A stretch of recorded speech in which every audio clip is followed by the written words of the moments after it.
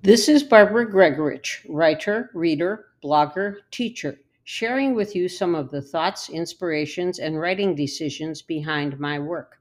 Every Tuesday for the next few months, I'll podcast something that relates to mystery novels in general, the six Charlie Chan mysteries of Earl Durr Biggers in particular, and my decision to write the biography Charlie Chan's Papa, Earl Durr Biggers.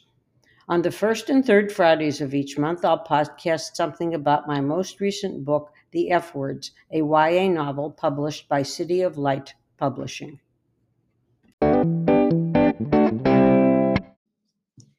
In previous podcasts, I've analyzed my fourth reading of Earl Dare Bigger's first two Charlie Chan novels, a series of only 6 books due to Bigger's early death. Technically speaking, Biggers didn't have a series after he wrote The Chinese Parrot. He had a sequel, which does not yet equal a series. But Biggers did write a third Chan novel, Behind That Curtain, and thus created a series. In The House Without a Key, 4 and Counting, a podcast, I mentioned that Biggers didn't yet fully know his protagonist, Charlie Chan. In another podcast, The Chinese Parrot, Biggers' Big Decisions, I analyzed the decisions the author made as he wrote a sequel and moved toward a series. Behind That Curtain illustrates that by his third mystery, Biggers was totally in control of his plotting and his characters, particularly his protagonist. It is, I think, a flawlessly plotted and written book, rich in texture. In music, texture is the richness of all that's going on at the same time that melody and beat are occurring. In literature, texture, or lack of, is the manner in which all the different parts of the work combine to produce a final effect. A story with texture is a story with multiple threads woven together. These could be threads of plot, character, allusions, foreshadowing, repetition.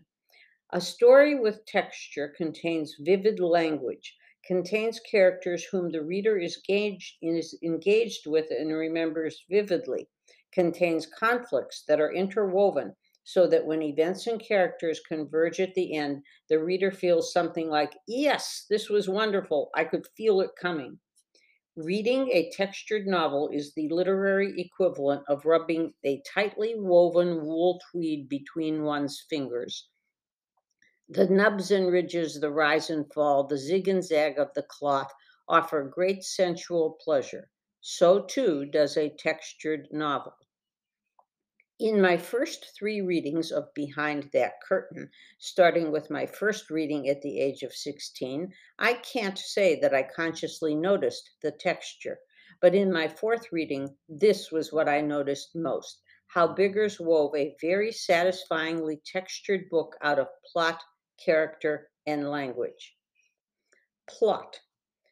Of Bigger's first 3 mysteries, this one is the most ambitious plot-wise. It involves a murder from 16 years earlier, a seemingly unrelated disappearance from 15 years earlier, and a murder that occurs early in the book as the first 2 events are being discussed and reinvestigated.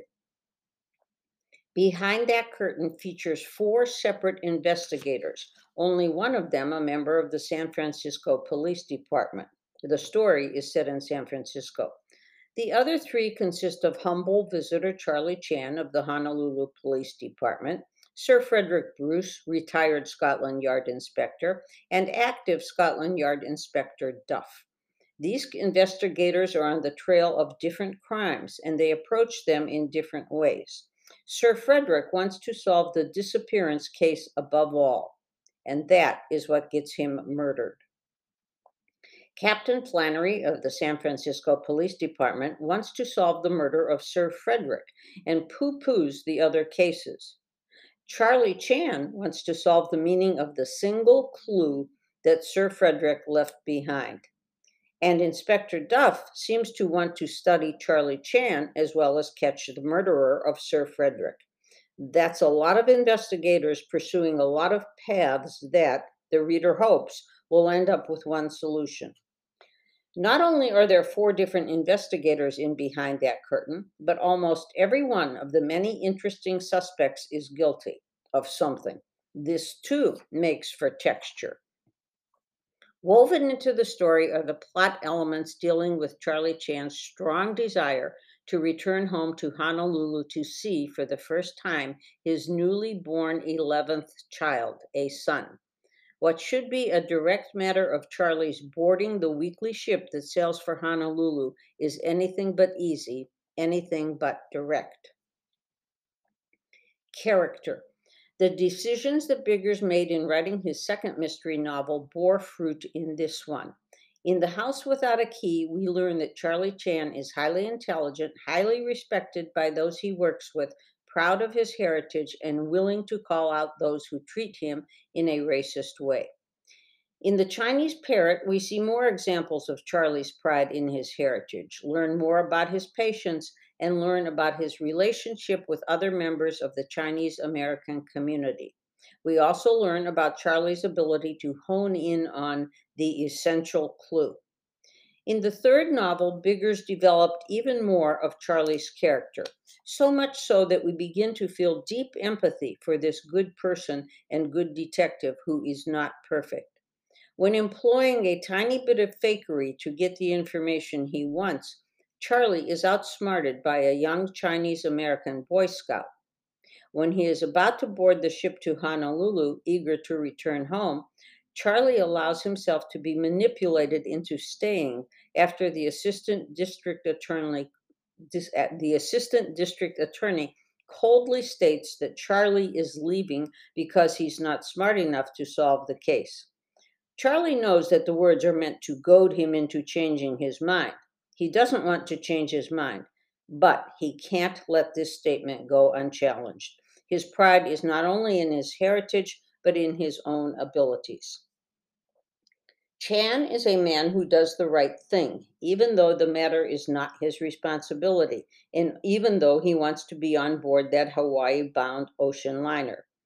There is a certain weight and sometimes a certain sadness to a character who always does the right thing, even though doing so runs against his most fervent desires. Out of the first three Chan novels, this is the one that gives us the most texture in Charlie's character. Each time I read the novel and come to its final paragraph, I feel tears in my eyes. Aloha, he called, until we meet again. His fat face shone with joy. The big ship paused, trembled, and set out for Hawaii. Language. Biggers was an above average writer in his genre at the time. His stories are laced with great wit, with clever plotting, with foreshadowing, turnabouts, and dozens of misdirections. His sentences are more than serviceable. They do their job of moving the story forward while at the same time helping create the flavor of the setting and the characters. In Behind That Curtain, Biggers wove deep texture into the story through the use of language, primarily the language of Charlie Chan's aphorisms. These observations on life, these words of wisdom, this advice on how to live, these things form the warp through which the rest of the story is woven. That Biggers realized the importance of Charlie's aphorisms to characterization, to plot development, they make the reader think, and to language is evident when you realize that the first novel has perhaps a dozen aphorisms. The second has about the same number. Behind That Curtain has three times as many sayings as either of the first two books, more than the first two books combined. Biggers added the large number of aphorisms to his third novel and to each of the subsequent ones because he realized that in doing so he was adding significantly to the texture of his art. Among my favorites from Behind That Curtain are the following. Muddy water, unwisely stirred, grows darker still. It is always darkest underneath the lamp. Guessing is poor business that often leads to lengthy saunters down the positively wrong path. When it came to his craft, Earl Derbiggers did not guess. He knew what elements and qualities were required to tell a good story, and he employed them well. My future podcasts will include The Black Camel, Charlie Chan Carries On, Keeper of the Keys, and more.